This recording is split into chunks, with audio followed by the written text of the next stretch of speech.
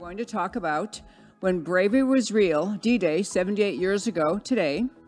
Buttigieg spills the big bad beans, and I do mean that. Texas high school field trip, the gay strip joint, and rule of law collapse, Sussman walks, and Navarro in leg irons. And of course, I'll tell you why these stories matter to you. Stay tuned. On America Can We Talk, I talk about election integrity, border security, healthcare freedom, race relations, energy and tax policy, education policy, free speech and assembly, freedom of religion, and all other issues that touch on the God-given right of every American to life, liberty, and the pursuit of their version of happiness. Stay tuned. And hello again to America Can We Talk, and to today's First Five. I'm Debbie Georgatos. Well, we're in a different studio, and change has really come in Texas in great ways. I wanted to briefly tell you, first of all, listeners, your regular listeners, you know, I haven't been in this happy chair, my show, in 10 days. I did my show 2 weeks ago and then took all of last week off. We moved, my husband and I moved within North Texas, and we have been moving in. We're getting settled, not quite settled. We're way out in the country now where I'll just tell you, if you step out on the front porch at night, you can hear cows mooing. Not anything like the home we lived in Dallas for many years, but getting settled in our new home. We also have big changes at Real News PR. I love doing my show through Real News PR and the Real News Communication Network. And my studio this is a new studio which they are expanding, and this is a little bit closer to where I live now, and so I'm trying this new studio today. And also on our Thursday shows, I will be going back to the original big home studio in Dallas that you've been watching my show on for 3+ years, where you can see the freeways in the background. And my Thursday shows will continue to be very special. On Thursdays, we always have one guest, full-hour interview, and a really wonderful feel. It's a very in-depth interview on Thursdays, very serious topics, wonderful, wonderful guests. And we also have a studio audience. We have, in the former studio, we had somewhere 12 to 15 people, but this new studio, we'll be able to have up to 40 people seated. So it's just a big expansion, big fun. But my show will continue. America Can We Talk will continue Monday through Thursday at 3 p.m. Central Time. Whether I'm doing it here in this studio closer to our new home or in the original Real News PR studio, the upgraded and beautifully enlarged studio, the original studio in Dallas, I'm still doing this show Monday through Thursday to speak up for America and talk about America. Well, I wanted to mention, of course, today, it's very important to always remember the anniversary of D-Day. So D-Day was 78 years ago, and I think I didn't find it again this year, but last year when I was talking about D-Day, I'm pretty sure the number I saw was that the average age of the soldiers, American soldiers, British soldiers, killed on D-Day, the average age of those people was 19. 19. I didn't used to talk this way. These are babies. These are young, precious young men who had their whole lives ahead of them and who pretty much knew as they were getting off the boats and heading up the cliffs, and they knew it was going to happen. They knew they weren't going to make it, or the vast majority wouldn't make it. And I also want to play briefly, I sent a clip to also introduce you in this studio. We have Ziggy, of whom you've heard many times, and then Joe is producing our show today. So those two are rocking and rolling with me today. And I want to play today just a brief clip of FDR's prayer on June 6, 1944. And so, in this poignant hour, I ask you to join with me in prayer. Almighty God, our sons, pride of our nation, this day have set upon a mighty endeavor, a struggle to preserve our republic, our religion, and our civilization, and to set free a suffering humanity. Lead them straight and true. Give strength to their arms, stoutness to their hearts, steadfastness in their faith. They will need thy blessings. Their road will be long and hard. For the enemy is strong. he may hurl back our forces. Success may not come with rushing speed, but we shall return again and again. And we know that by thy grace and by the righteousness of our cause, our sons will triumph.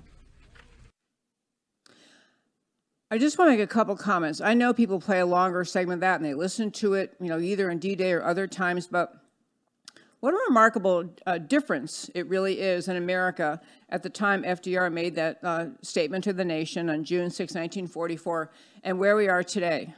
I would like you to even try to imagine the current administration in Washington making any reference to our religion, other than to say religion doesn't belong in the public square, and we shouldn't have religious speech, and we should prosecute people, and we should fire people if they mention religion. This was such a different era in America where he was very comfortable, FDR, very comfortable acknowledging what was at stake with Hitler's expansion and attempt to overtake the entire world. It was clear to him, to FDR, and really to most of America at that time, that it wasn't just Germany wanted to have physical control and expand their country and have, a broader geography that constituted Germany. It was very much recognized what Hitler was going to do was take away the fundamental presumptions of Western civilization, Western freedom, the idea that people have the right to live in freedom, and he was going to have a very autocratic control over as much of the world as he would be permitted to control. People recognized that this was a threat, not just a war between two nations and borders might change, but the whole way of life in the world might change. This is before most people recognized at all what was occurring with what we now call the Holocaust. They knew he was expanding, they knew he was trying to conquer the world, but most people didn't know anything about the Holocaust occurring. But they knew that some guy who wants to control the whole world is a danger to the world, must be stopped. And also there's the eloquence with which FDR spoke, talking about the idea of what Hitler wanted to do. It was to take away the idea of Western civilization and freedom. The idea of God-given rights to live in freedom. You're going to live under the control of a foreign despot who was going to be, in his, insane lunatic worldview, Hitler thought he was going to rule the whole world. I want to kick off today's show talking about that because, first of all, you can never honor enough the service of American military members at that time or this time. The people who gave their lives, who knew it was going to happen and did it anyway, because they recognized if some people are not willing to step up and stand up and speak up and bravely take stands, you really could lose the whole country. You could lose everything. So that's what FDR had to say. And I'm going to, in the next segment, talk about Pete Buttigieg, who just, he's a problematic, it's hard to even find words to describe him, but he's an extremely problematic figure in Washington, D.C. But what he did actually the world a favor over the weekend, and that's what we're going to go into next. But I'll wrap up the first five by saying this. The kind of bravery that FDR was calling for, that people at that time were recognizing was vital to have, that call to bravery, it is needed today. I do not in any way mean to diminish the experience of the military, having to fight Hitler, having to conduct D-Day and the invasion, all of that. I'm not diminishing in any way the amazing bravery they showed. But I will say that we are at a time and place in America where we are facing a similar threat to the idea of America, the foundational idea of freedom, the right to live in freedom, the idea we have God-given rights, which no one is allowed to take away.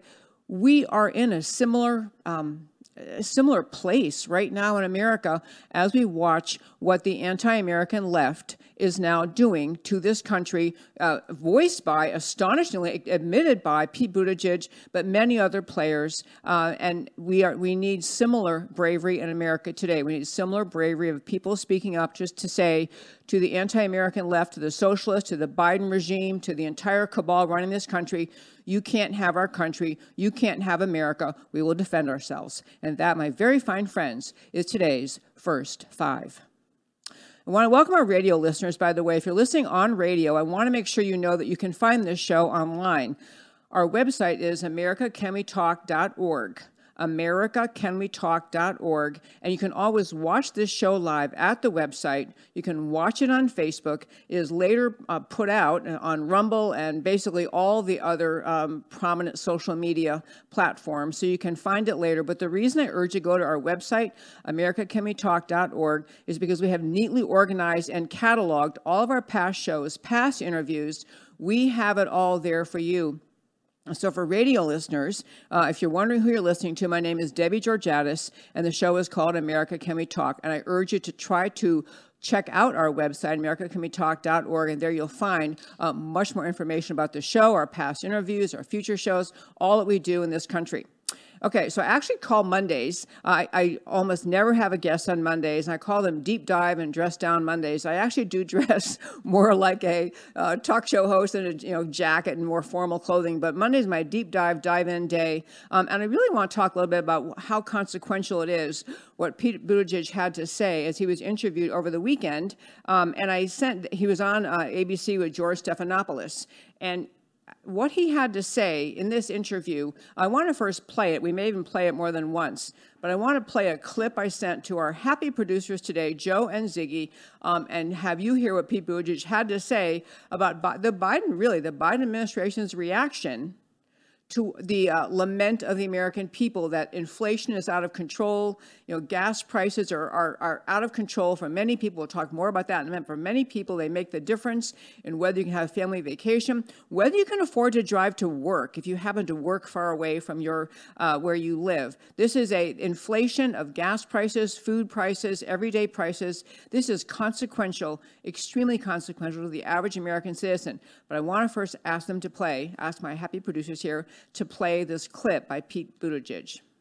Well, right now, what we are doing is preparing for the road ahead, where you're not going to see this kind of swift, red-hot, wildly fast economic growth that we had over the last year or so, but still expecting strong economic growth and working to keep it that way. Now, look, whether we're talking about growth or whether we're talking about inflation, one very important principle right now that this administration takes seriously and respects is to allow the Fed to do its job. But the administration and Congress have a job to do as well, and that is to support growth in this economy, including issues on the supply side of our economy, like making sure our supply chains are stronger, making sure that we invest in the capacity, both physical and human, of our economy to keep up with demand, and taking action where we can to lower costs for American families. And there are a number of things that the president has proposed that we do that Congress could do.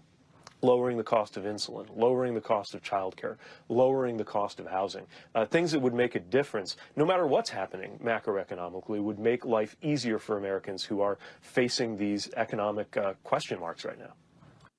Part of the reason Pete Buttigieg can get away with saying things like that is because the average American, people are feeling desperate, and they really are. If you see all sorts of news shows interviewing the man on the street, talking about the price of gasoline, changing whether they can actually afford to drive to work, they can keep the job they have, whether they have to actually abandon their home or apartment and move closer because they can't afford to drive to work. And it relates to food costs. It relates to this amazingly alarming thing that is happening because of Biden's economic policies. So we now have a supply chain shortage, which everyone is observing, everyone's experiencing. We're talking about impending food shortages. But I want you to think about, and the reason I want to talk about this today, as we sit here celebrating 78 years of the amazing bravery shown to stand up against Germany's aggression and to stand up for the free world, what you are hearing Pete Buttigieg say is flat out that the Biden administration is socialist. They are socialists. His solutions are socialist. His idea is government has to step in. Don't worry, government can run everything. And I want to just remind you of some of the things he's actually saying. The federal government should buy energy and resell it to the American people for less money. Let me remind you, the federal government has no money. This is a simple fact, as in the sun is hot and the federal government has no money. They only have money because they take it away from hardworking citizens and businesses who worked to earn it. The federal government doesn't earn money. They don't get a paycheck. They don't have any money. So every time they promise anything, that they'll give, they'll provide. They're saying, we're going to force your fellow Americans who pay taxes to pay more in taxes to cover the costs of what we're trying to do here. This is what Buttigieg is saying. He's saying this is a socialist regime. They're going to have through redistribution of wealth in one form or another, they're going to take away money from people who earn it, have the government take it in, and then the government becomes your supplier. The government becomes your savior. And this is the daydream. This is the, just a fantasy utopia every leftist hopes for, is that more and more people feel dependent on government, do not believe in themselves and their ability to take care of themselves, to function in a free market society, to provide for themselves and their families. Socialists, communists, which is what the anti-American left has become today, they are gleeful over the idea that what they have produced in the American people is fear, lack, and the consequent, they hope, willingness to allow government to control and provide every single thing that they need. So when he says we're going to provide energy, we're going to buy energy, the government's going to buy energy with your tax dollars and sell it for less, they are intentionally sowing the seeds of dependency on government. Then they're also going to talk about assembling a task force to lower and stabilize short-term prices of volatile goods like food and fuel. Understand, again, how socialists think. The government is the source of what you need to live. The government provides for you. It's just an utter rejection. It's an utter, a bullet through the head of capitalism, freedom, free markets. The government's going to control. Don't worry, big government in the form of Joe Biden and the anti-American left that runs this country will take care of everything. But the only consequence to the American people will be you lose freedom. So they're suggesting they're going to have a task force to lower and stabilize short-term prices of volatile goods like food and fuel. Well, food is still produced by farmers. I mean, there are other people in the supply chain. There are people who process food and can it and sell it and all of that. But all those people are private businesses, and America functioned really, really well for over 200 years without the government taking control of food supply and fuel supply. And this is what communists do, is how they think, is they want to create dependency. It's the point of what they're trying to do. They also, says this suggestion, should provide generous wage subsidies for American workers during the shortages. So you're now dependent on the government for your income. Kind of like what they promised about socialism, from each according to his ability, to each according, whatever I even get that quote straight. But the point of it is they are trying to create dependency. So you live at home, and this is very similar to how, this is exactly why the anti-American left was so gleeful in establishing the government programs that arose during the LBJ era, the Great Society programs. They were not designed to help people. You need to banish that thought, that assumption from your thinking. They did not create all the great welfare programs, the Great Society programs, and food stamps and housing subsidies and welfare payments out of niceness, out of generosity. It was an intentional cultivation of dependency program. This is why the left did that. This is how they think. It's how they've always thought. They're just being a little more honest about it now. So you had dependency programs created by the left, starting with Great Society, and all they're trying to do now is do more of it. So he's talking about how Congress can lower the price of insulin, the cost of childcare, lower the cost of housing. Everything a free, self-sufficient people understand, all of us understand, are the responsibility of the individual. Providing child care for your own family, caring for your family and providing child care for them. The idea of medications you need. What they're talking about is tapping into people's fears. You won't be able to take care of your insulin costs. You won't be able to take care of your child care. Don't worry. The big government will do it for you. This is, as I've been saying for months, the rolling transition of America away from freedom and off the cliff into Marxism, socialism, and communism. This is cultivating dependency among the American people. And, I will tell you that part of what Buttigieg tries to do and Biden tries to do is say, well, but we inherited a terrible economy. We had to try to fix it. This is always what the left does. The absurdity, gas prices, I don't have the numbers in front of me, but gas prices at the close of the Trump administration, very, very reasonable, very reasonable. People were like gleeful. So we're going back to what happened under Jimmy Carter, another leftist. Now, Carter was just not very bright. I don't think he was a radical, hardcore leftist. He just wasn't very bright.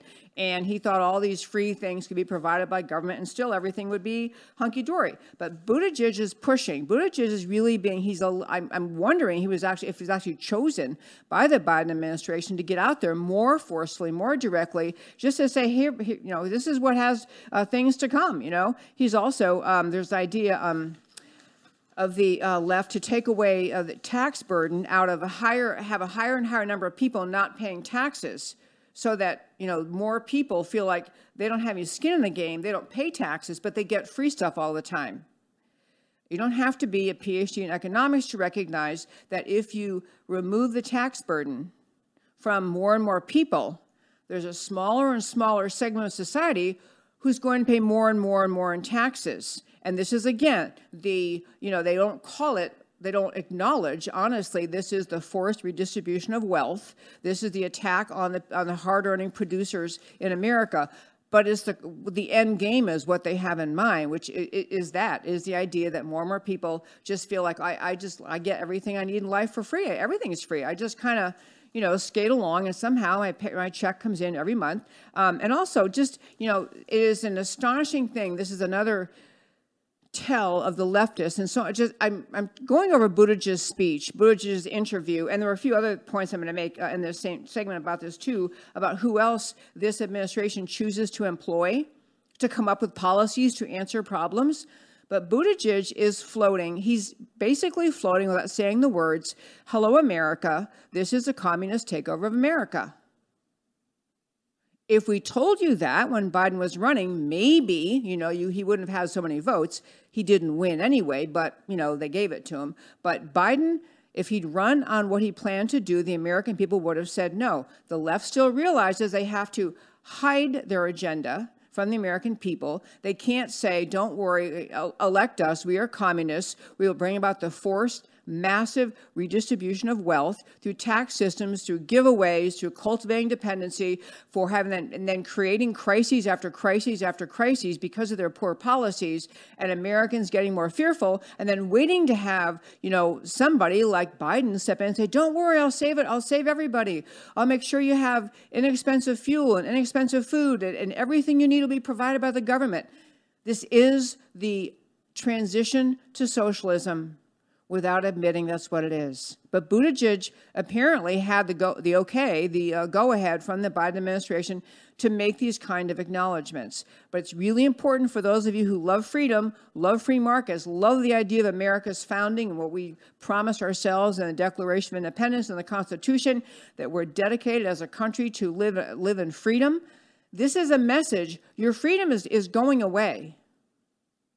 Your economic freedom is going away rapidly. You're going to be, if you're a hardworking person, you're going to be paying more and more in taxes because the government's going to be buying more and more with the tax money they took from you to provide for more and more day-to-day needs, which most people have understood in American history really were supposed to be the responsibility of the individual. So that's what we're watching. It's a phenomenal and really notable day in America to note that Buttigieg, happy to say this over the weekend, and I could spend the rest of the show talking about the amazingly irresponsible, isn't even a strong enough word, the amazingly statements that are the admission of what exactly their agenda is, and it's not to preserve America, the strong and the free. I also want to mention other people who this administration chooses to hire, just in case you, and by the way, before I forget, there's a congressman named Ro Khanna. R-O is the first name, last name Khanna.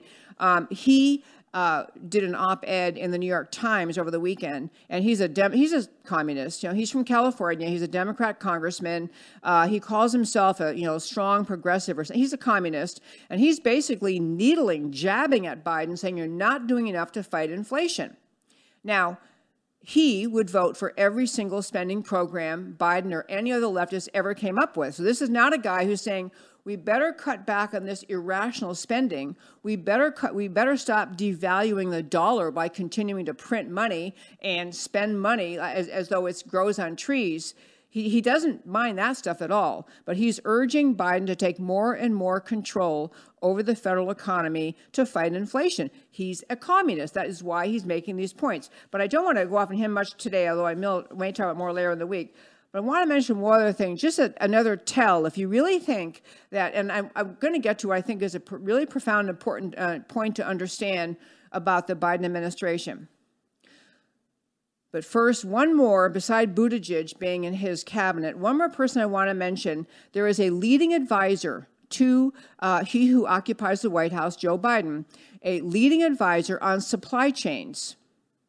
So this, in a free market, and the thinking of a free market economist, you'd be trying to look at how can we free up the free market? How can we help manufacturers produce things more efficiently? How can we help transport, how can we encourage free markets to work, free people in a free market to work? But that's not who Joe Biden hires. So in his job within the Biden administration, she is the, this is her title, her actual title, Director for Sustainable Supply Chains. Director for Sustainable Supply Chains. This is a woman named Betty Cremins. Betty Cremins, chosen by who? It's not Biden because he is senile, but whoever's making decisions at the White House. It's like Obama and George Soros and the little cabal of leftists really running the country.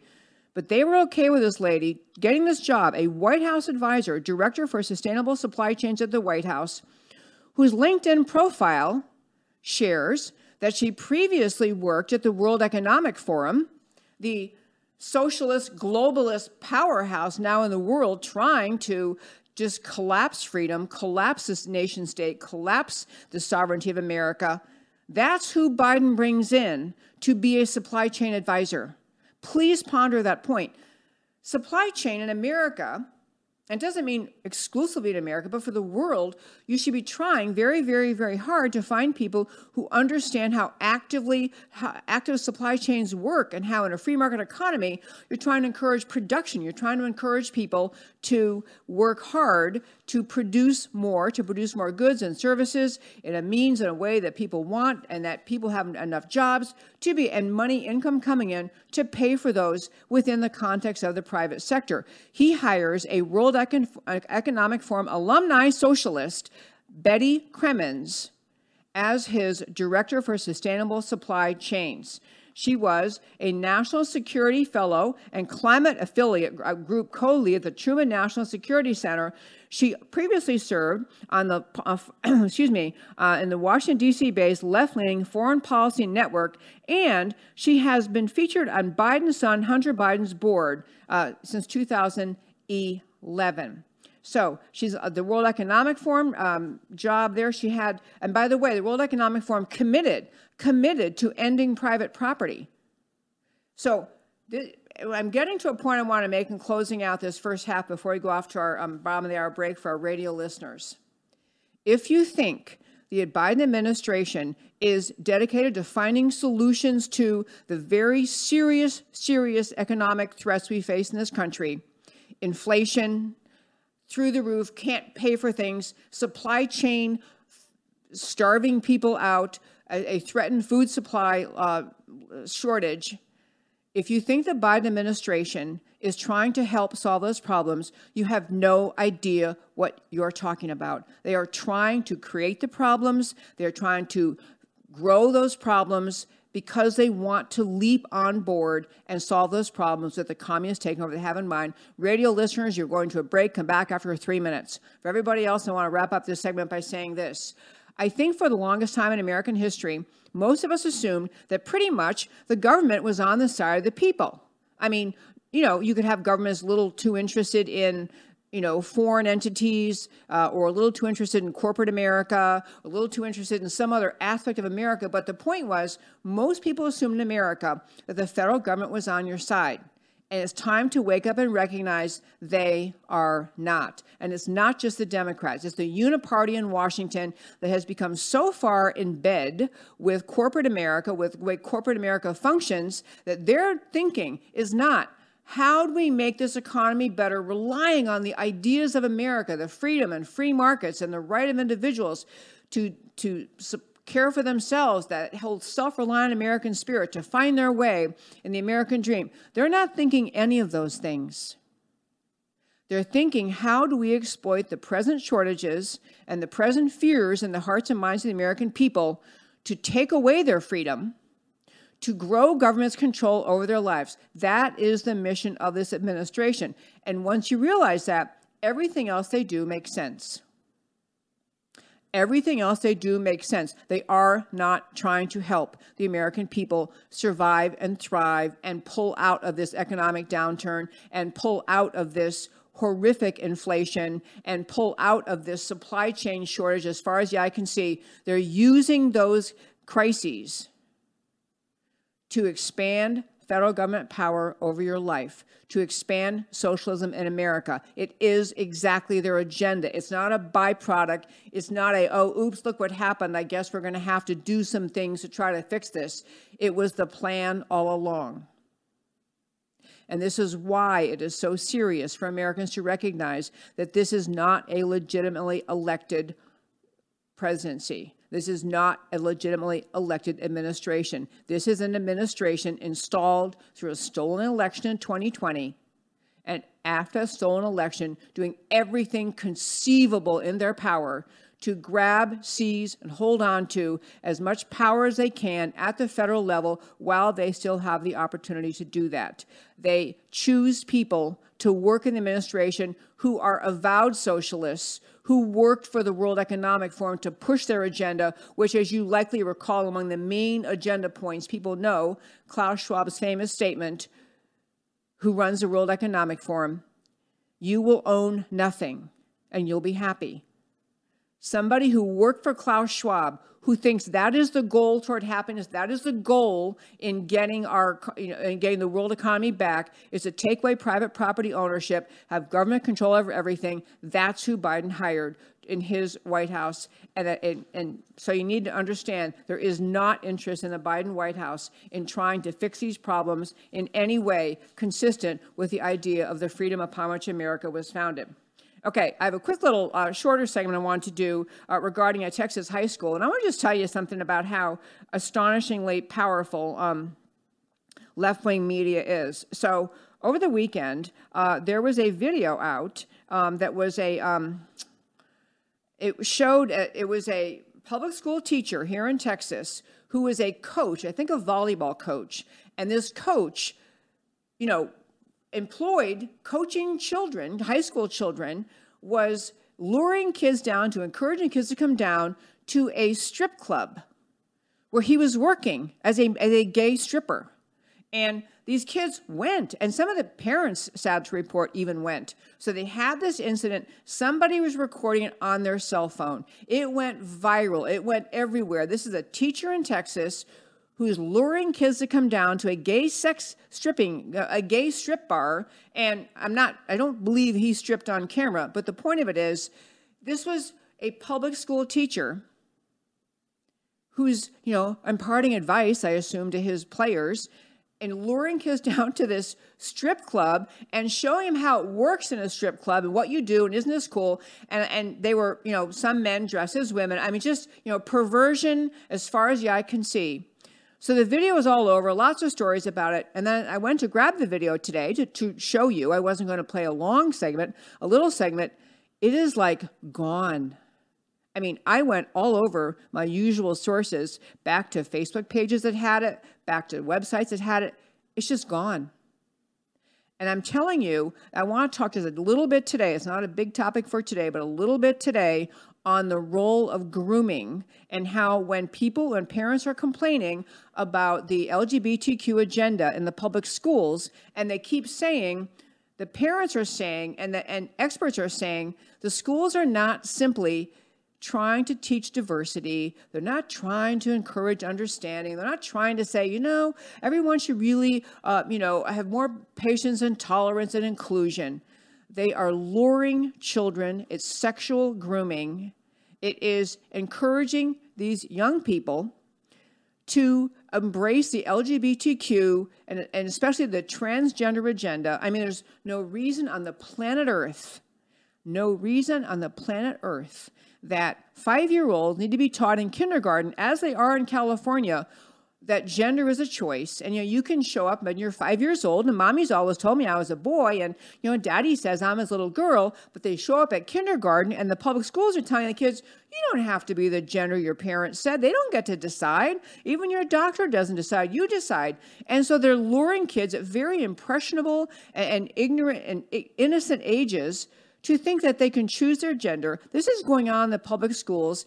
That, along with the entire LGBTQ grooming agenda, getting to where this episode occurred in Texas over the weekend, but because the left is just determined to shut it down, I couldn't find the video. And it doesn't really matter if you see the video, but I do want to share one video with you because I think it's really important to understand this person we're about to play. This is a public school teacher. A public school teacher who's trying to defend grooming by saying, it's not really grooming, it's just, and I'll let you listen to her, what she has to say. I want to talk about the laws that are coming into place across the country, particularly the Don't Say Gay bill in Florida, that I am genuinely surprised has not popped up in conservative-ass Utah. That teachers, especially queer teachers, are not grooming your children. We are teaching them love and acceptance and respect. Okay. I swear my mother taught me to be nice, not say mean things. She really did. She was a really good mother. And so I try not to say mean things. But that person has no business being a teacher of any child. She shouldn't be teaching 3-year-olds how to tie their shoes. But that woman, what she's arguing, and I didn't dig it up enough. I think she is one of these non-binary, blah, blah, blah. But anyway, she's saying we're not grooming. We are teaching inclusion. We're teaching love. We're teaching respect. I'm going to make an analogy I made before. Leftists in this country defend people like her. They defend the transgender grooming agenda for 5-year-olds. They defend it, and they say, as she was trying to say, and she says later in this clip, we're trying to help those who are, these young children who are transgender or have some other, sexual category they're trying to talk about. We're trying to help them feel loved and included and respected. No matter what you think, no matter who you think you are, you can be loved, included, and respected. And so the agenda is justified by what she's saying, or she thinks she's justifying by saying, it's really all about just teaching love and inclusion and respect. But let me point out, these same leftists who are fine with what she's saying, fine with it. They are fine with it. They laud it. They cheer it on. This same leftist mentality are the ones who cannot tolerate a football coach at the end of a football game going out to the football field by himself, asking no one to join him, to spend 30 seconds taking a knee and thanking God for the game, whether they won or not, thanking God for the safety, thanking God for his life, for his ability to be a teacher. Any hint of respect for God, any hint of God-given identity or gratitude to God is, it is just scream level intolerable by the left. This is the same left that drove the Bible out of public school, drove prayer out of public school, drove the 10 Commandments out of public school, that just leap into litigation if there is a mention of God at a public meeting, who regularly take city councils, county council meetings, people to court because they had an opening prayer. These are people who have no tolerance for God whatsoever. the slightest hint of anything religious, even Christmas decorations at a public school, slightest hint drives them into lunacy and hysteria. So no talking about God, but yes, a teacher, whether she looks like that person or she looks somewhat normal, mentally healthy, what they're saying is no talking about God at all or religion, but we can push every sexual perversion and every new transgender identity ideology that we can think of. That is to be pushed on children at 5-year-olds. It's really remarkable when you think about when you contrast that. I mean, these people have no tolerance for what was the Judeo-Christian founding of America. It was the very ideas that founded America. It was with the ideas that gave rise to the Declaration of Independence, the Constitution, the very ideas of Western civilization that created this civilization. Those ideas may not even be hinted at, not even silent prayer after a football game on your knee. That's not even okay. But in your face, talking to 5-year-olds about your sexual identity. This is not only what they want to do, they are screaming that it is discrimination if they can't share their sex life with 5-year-olds. I'm telling you, the leftist lunacy on this subject, it has actually been a slightly good thing in America because more people are waking up and realizing, these people are not, what they're pushing is not mentally healthy, not well, can't stand it, just can't stand. And so more people waking up and more parents saying, no more of this CRT agenda in public school, no more of this LGBTQ trans grooming in public schools. And because the left has become so aggressive, so blatant, so unapologetic, it's actually kind of helping America recognize what their real agenda is. Because I want to go back to the idea of why they are so hysterical about any mention of religion. It used to be, I can tell you actually in law school, I remember talking about these cases in law school where the argument was, well, if kids are in public school and, they aren't religious or their parents are really devoted, agnostics or devoted atheists, it's not fair to them to have to hear about religion. And that was an argument to justify, well, that's why we can't have any religion in public schools. We can't even talk about religion. But the reason that the left hates that so much, hates any discussion of religion, is because religion gives people true faith. Religion gives people a sense of God-given identity and a sense of God-given purpose and a sense of morality that the left hates. The left fights religion in this country because people who have a clearer sense of God-given identity, God-given purpose, a creator and a source of morality, those people cannot be so easily cowed and pushed around by the lunatic left. The left drove religion out of public school, and now they want to drive the CRT, hate everyone based on their skin color, hate America agenda, and drive the LGBTQ transgender, you can be whatever you want to be agenda. That is okay with the left and pushed into the public schools. But I really want to make this closing point on this story just to say the two things truly are antithetical. You can't have a nation rooted in God-given faith in God and the notion of morality coming from biblical teachings, the notion of God-given identity, and tolerate all the perversion and lunacy the left is now pushing. Those two things are inconsistent. And fortunately, more and more Americans, more Christian Americans, and actually not just Christian, people who are just, have some sense of morality. They may not be deeply religious. They may be Jewish Americans and even in other faiths. They all have a sense that their identity, their children, comes from a creator. And morality comes from a creator. And so when the left is pushing all this, it's helping more people recognize it's one or the other. And driving the whole transgender grooming lunacy out of the public schools is now a major mission on the part of many Americans. And thank God that it is. Truly, thank God that it is. I think these stories are they're gonna keep floating around because there's The left, they are as emboldened as they've ever been in America. They're as emboldened as they've ever been in America.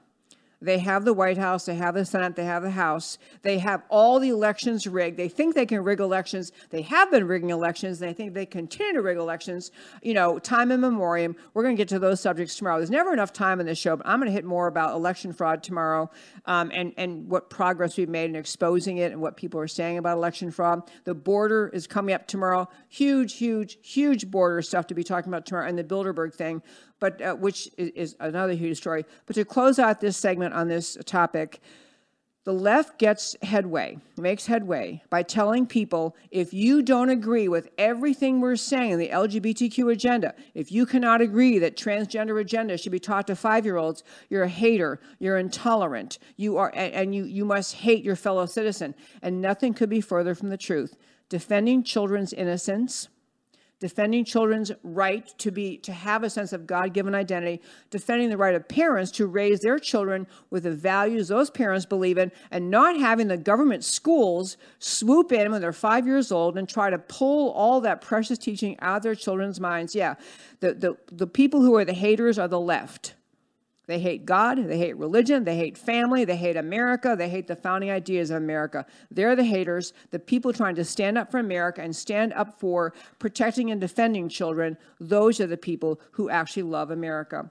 I'm going to briefly hit one topic. We probably have to come back to it, but I want to make this contrast. You know, it's been weird. I've been gone for, I haven't done a show in 10 days, which feels like 10 years. It's amazing. I love doing this show, and there are many, many, many, many stories I could have chosen for today. But I do want to make a quick contrast about the outcome of the Sussman trial, a couple of points about the outcome of the Sussman trial, and then also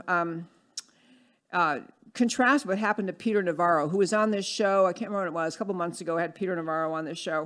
And I want to just talk about where it really leaves us in America and how we handle all this. So Sussman was on trial. He was criminally charged by John Durham. This all relates to the, you know, non-existent Trump-Russia collusion hoax, and how Sussman was a lawyer representing Hillary Clinton and the Clinton team, and he, you know, took some supposedly, super great information to the DOJ and said in a text message he wasn't claiming that he wasn't representing anybody. So the lie to the DOJ, you can't lie to the FBI, the DOJ. So, you know, the lie he said was he wasn't representing somebody, but he was. He's representing Hillary. So that was a lie that caused him to be prosecuted. There are a bunch of little nuancical, points people are making, which I can maybe go into another time, but they contribute to the fact that Durham had a pretty big problem to overcome in that trial. But I want to get to this point that matters the most about. So Sussman, jury found him not guilty. And let me be clear. From the statement of the juror, a juror on the case, they didn't really find him not guilty. I mean, they rendered a not guilty verdict, the jury did. But the statement by the juror, in fact, I think it was the form of the jury, said, there are bigger things than a possible lie to the FBI. What that juror is saying is, I mean, to be really clear to people, there's no argument that Sussman lied to the DOJ, and that's what he was charged with. And no one's really saying he didn't really lie. What the jury is doing essentially is jury nullification, the idea that sometimes a jury can listen to a case and say, yeah, the prosecutor proved his case beyond a reasonable doubt, but you know what? For some reason, our sympathy lies with the accused, so we're not going to find him guilty. And this is not only permissible in the American judicial system and the jury system, criminal justice system, but it is, it has happened before. People will think someone's been unfairly charged or they've been charged too harshly in something like that. And so jury nullification happens. These things happen. But this juror is acknowledging, yeah, of course Sussman lied to the FBI. We just don't care. And the larger context is, in Washington, I think there is for here in Heartland America, where there's a lot of support for the Trump administration and for what Trump did for America, it's hard to get your head in the mindset of the jurors in the Washington, D.C. area. But the Trump hatred was visceral. I mean, could barely speak words. It could barely speak eloquently. And so I think for a lot of jurors, whether they said it or not when they were being voir dired, whether they served in the jury, they don't really care. if Sussman lied. They don't really care if Sussman lied because, after all, the goal was to get Trump, and they wanted to get Trump. I think that's a huge element of it. Huge element. It's just to say, you know what? It's just it was a way to get rid of Trump, and so we don't care whether he did or not.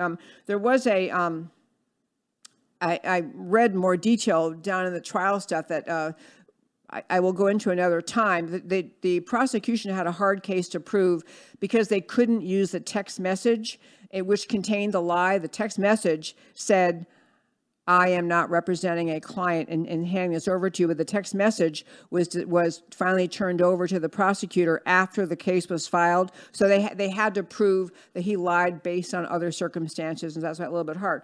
But I wanted to say something that did come from the Sussman trial, even though he was found not guilty. Everyone paying attention understands now that Hillary Clinton cooked up the entire Trump-Russia collusion hoax. It was practically admitted under perjury, not by her, but on the witness stand. Hillary cooked up the entire Trump-Russia collusion. That's what happened. She cooked it up because she wanted a way to make sure Trump didn't win. She probably is watching all the Trump rallies during that campaign in 2016, realizing he's really popular and she doesn't have, 3 real friends in the whole world. And so, she was trying to get him. But you do see, and this is the big question I will pose about Sussman and what happens going forward. John Durham has to decide. He has to sit back and decide at this point. He took what he thought was an open and shut case, and it was open and shut. Should not have been hard. But he took that case, he took it to a jury, and he couldn't get a conviction. And of course, the Washington Post and all the left-wing lying media is jumping up and down saying, "Oh, this is great. Durham fails. First prosecution by Durham fails. See, bad, bad, bad." So they're hoping that he will just, pack up his bags and go home, take his marbles and go home. Durham has to decide whether or not pursuing other prosecutions is worth it, given what he's just seen a jury in a clearly open and shut case will not convict. But the bigger question, beside whether he should go for the next little pick-off, is whether he should, and I believe he should, try to put together the case that both prior to the election of 2016, when Hillary was cooking all this up, and after the election, when the entire Mueller investigation into the non-existent Trump-Russia collusion, whether all of that constitutes a grand conspiracy by a number of players, and you can name them. I'm talking about the head of the FBI and the head of the DOJ and the FBI agents involved, and many, many players in the Perkins Coie and many players on the Hillary Clinton team. The real question is this massive, massive conspiracy in the first case, to try to steal the election from Trump by lying about him. And then the second case, to try to actually bring down the duly elected president of the United States based on lies. That is a grand conspiracy, and it's really what happened. And I think more and more people are finally recognizing all these players, from Mueller to Comey to Brennan, the entire cabal of players running the high elite levels of the bureaucracy in Washington, they all knew what was happening. They all knew Hillary cooked up the whole story. They all knew that Perkins Coie knew it, and Fusion GPS knew it, and many of the lawyers for the DOJ, many of the FBI agents investigating, and certainly at the high levels, and the DOJ and going after people. They all recognized the entire thing was a farce. There was nothing to the charge to start with. So the real question for Durham, he can go pick off the next person, and maybe he should. Maybe that's the best course. But at some point, to really, clean the decks, to really put everything out on the table, there needs to be a pulling together of the grand conspiracy by the Hillary Clinton campaign of 2016, the Perkins Coie law firm. Oh, by the way, before I forget, what came out, I don't know, like last Thursday or Friday, that within the Perkins Coie law firm in Washington, D.C., within their firm, their law firm, there had been an FBI office in Perkins Coie law firm for 10 years. The FBI and Perkins Coie should not even be thought of as separate entities. They've been feeding each other stories. They've been covering for each other. This is why the whole accusation against Sussman is so absurd. Sussman lied to the FBI. They're in the office down the hall from him. I mean, the entire thing, this is a cabal taking over our country, manipulating media, and many of the media players at the left-wing side of things, fully aware what was happening. And this is really what is needed, a grand exposure of all of the players involved in the media, at the DOJ, at the FBI, at the Hillary Clinton campaign, at Perkins Coie, at Fusion GPS, a grand conspiracy to deprive the American people of their right to have free and fair elections. That is what they did, and it does not make any difference at all that this Sussman jury chose to find him not guilty. Does not make any difference at all. What matters is he willing to, Durham, to go after that big, and I'm telling you, that would be huge to go after. Huge, and I think you should. And one last quick point before I wrap up, because we're almost out of time. I can't even believe that. But I wanted to mention briefly that if you think this whole January 6th commission, as part of the ongoing attack on America, and I'll probably talk more about this, but Adam Schiff was on the media over the weekend, and he was talking about how the January 6th hearings, the January 6th committee, the hearing, they've been so far had private hearings, but now they're moving to the public hearing phase. They're going to hold those hearings at 8 p.m. Eastern time in order to be on prime time so America can watch the hearings. This is part and parcel, the continuation of the grand conspiracy, the grand lie to the American people. For those of you listening on radio, this is Debbie Georgatos. My website is americacanwetalk.org. Check out the website. Come back to the show every Monday through Thursday at 3 p.m. Central Time.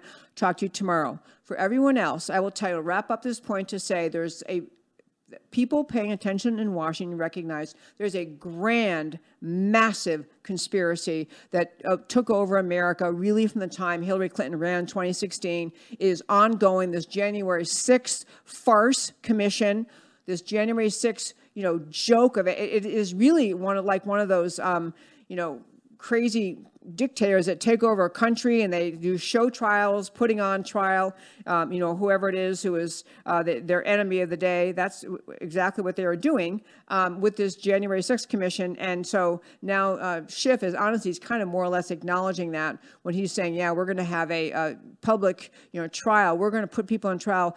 This is the January 6th, all over January 6th. I'm telling you, folks, we are watching amazing times in America. I'm out of time to talk about it more, but I'll come back to it tomorrow. At the close of every show, I tell you why the stories we talked about today matter to you. So we started our first one, our show today, When Bravery Was Real, D-Day 78 years ago. D-Day forever stands as a hallmark of Western civilization's grit and determination and sacrifice. Everything was at stake. And American, Canadian, and British soldiers stormed the beaches. Success was not guaranteed. Massive death was guaranteed, was a certainty, known to everyone participating. But Western civilization's leaders and citizens understood what was at stake. There was no other choice. Nazism had to be defeated. American 2022 is facing the same stakes. The illegitimate cabal running the country is hell-bent on destroying every vestige of what has made America great. It is communism running amok. But American leaders, especially the GOP, seem unwilling or unable to see the danger and rise to the occasion. Are there enough we the people Americans to turn the tide? Yes, there are. I certainly hope so. Okay, and then Buttigieg spills big bad beans. Pete Buttigieg spelled out the goal with ABC's Stephanopoulos: make more Americans fearful of disease, COVID, monkeypox, the next thing, economic collapse, out-of-control gas prices, food shortages, so that Americans will embrace government dependency and accept totalitarian control. This is what they are doing. People, do not doubt me. Buttigieg is unfamiliar with the American spirit, and he may be about to learn. And on a Texas high school field trip to a gay strip joint, lovely. Breaking story over the weekend, now being disappeared online. Texas high school volleyball coach takes students to a gay strip joint, or at least he invited them there and they came, at which he was performing. Parents find out too late. Whether labeled grooming or not, the fact is that too many public school educators are completely unmoored from Judeo-Christian morality. The left says this is inclusiveness and progress. Americans say it's degeneracy that leads to societal rot and rampant criminality. Sensualism run amok leads to nothing good, and the rule of law collapse. Sussman walks in Navarro in leg irons. I didn't get to tell you about Navarro for refusing to testify at the January 6th hearing. He was arrested publicly at an airport, boarding a plane to go give a speech, and put in handcuffs and leg irons. This is the show trial. This is how the worst brutal dictators in the world's history have acted. This is outrageous. Navarro is a wonderful, wonderful guy. Sussman jury knew that the FBI wasn't even remotely duped. They did know that. They knew the FBI is in on it. Essentially, the FBI could not be lied to over what it already knew was true and was facilitating. Hillary Rodham Clinton cooked up the Russia collusion hoax. There was never any evidence to back it up, and everyone involved was attempting to engineer a coup against a duly elected president. 2020 and the January 6th Commission are all about the Dem projection. Chief trade advisor to Trump put in leg irons as part of a contempt citation, and that is unheard of, what they did to Peter Navarro. Obama AG Holder also cited for contempt, never faced any consequences at all. America is in deep and dark trouble. This is banana republic stuff. Durham is at a pivotal crossroads. Every sentient, intelligent observer, even Bill Barr, knows at the core of the Russia collusion hoax was a seditious coup plot. It was and is treason, and the punishment for treason is known. What will Durham do next? And that, my very fine friends, is America Can We Talk for today. Thank you so very much for tuning in every Monday through Thursday at 3 p.m. Central Time to America Can We Talk, where I always talk truth about America because America matters. And I'll talk to you next time.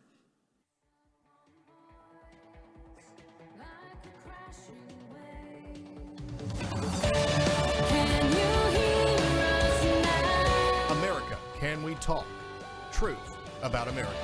Can you hear?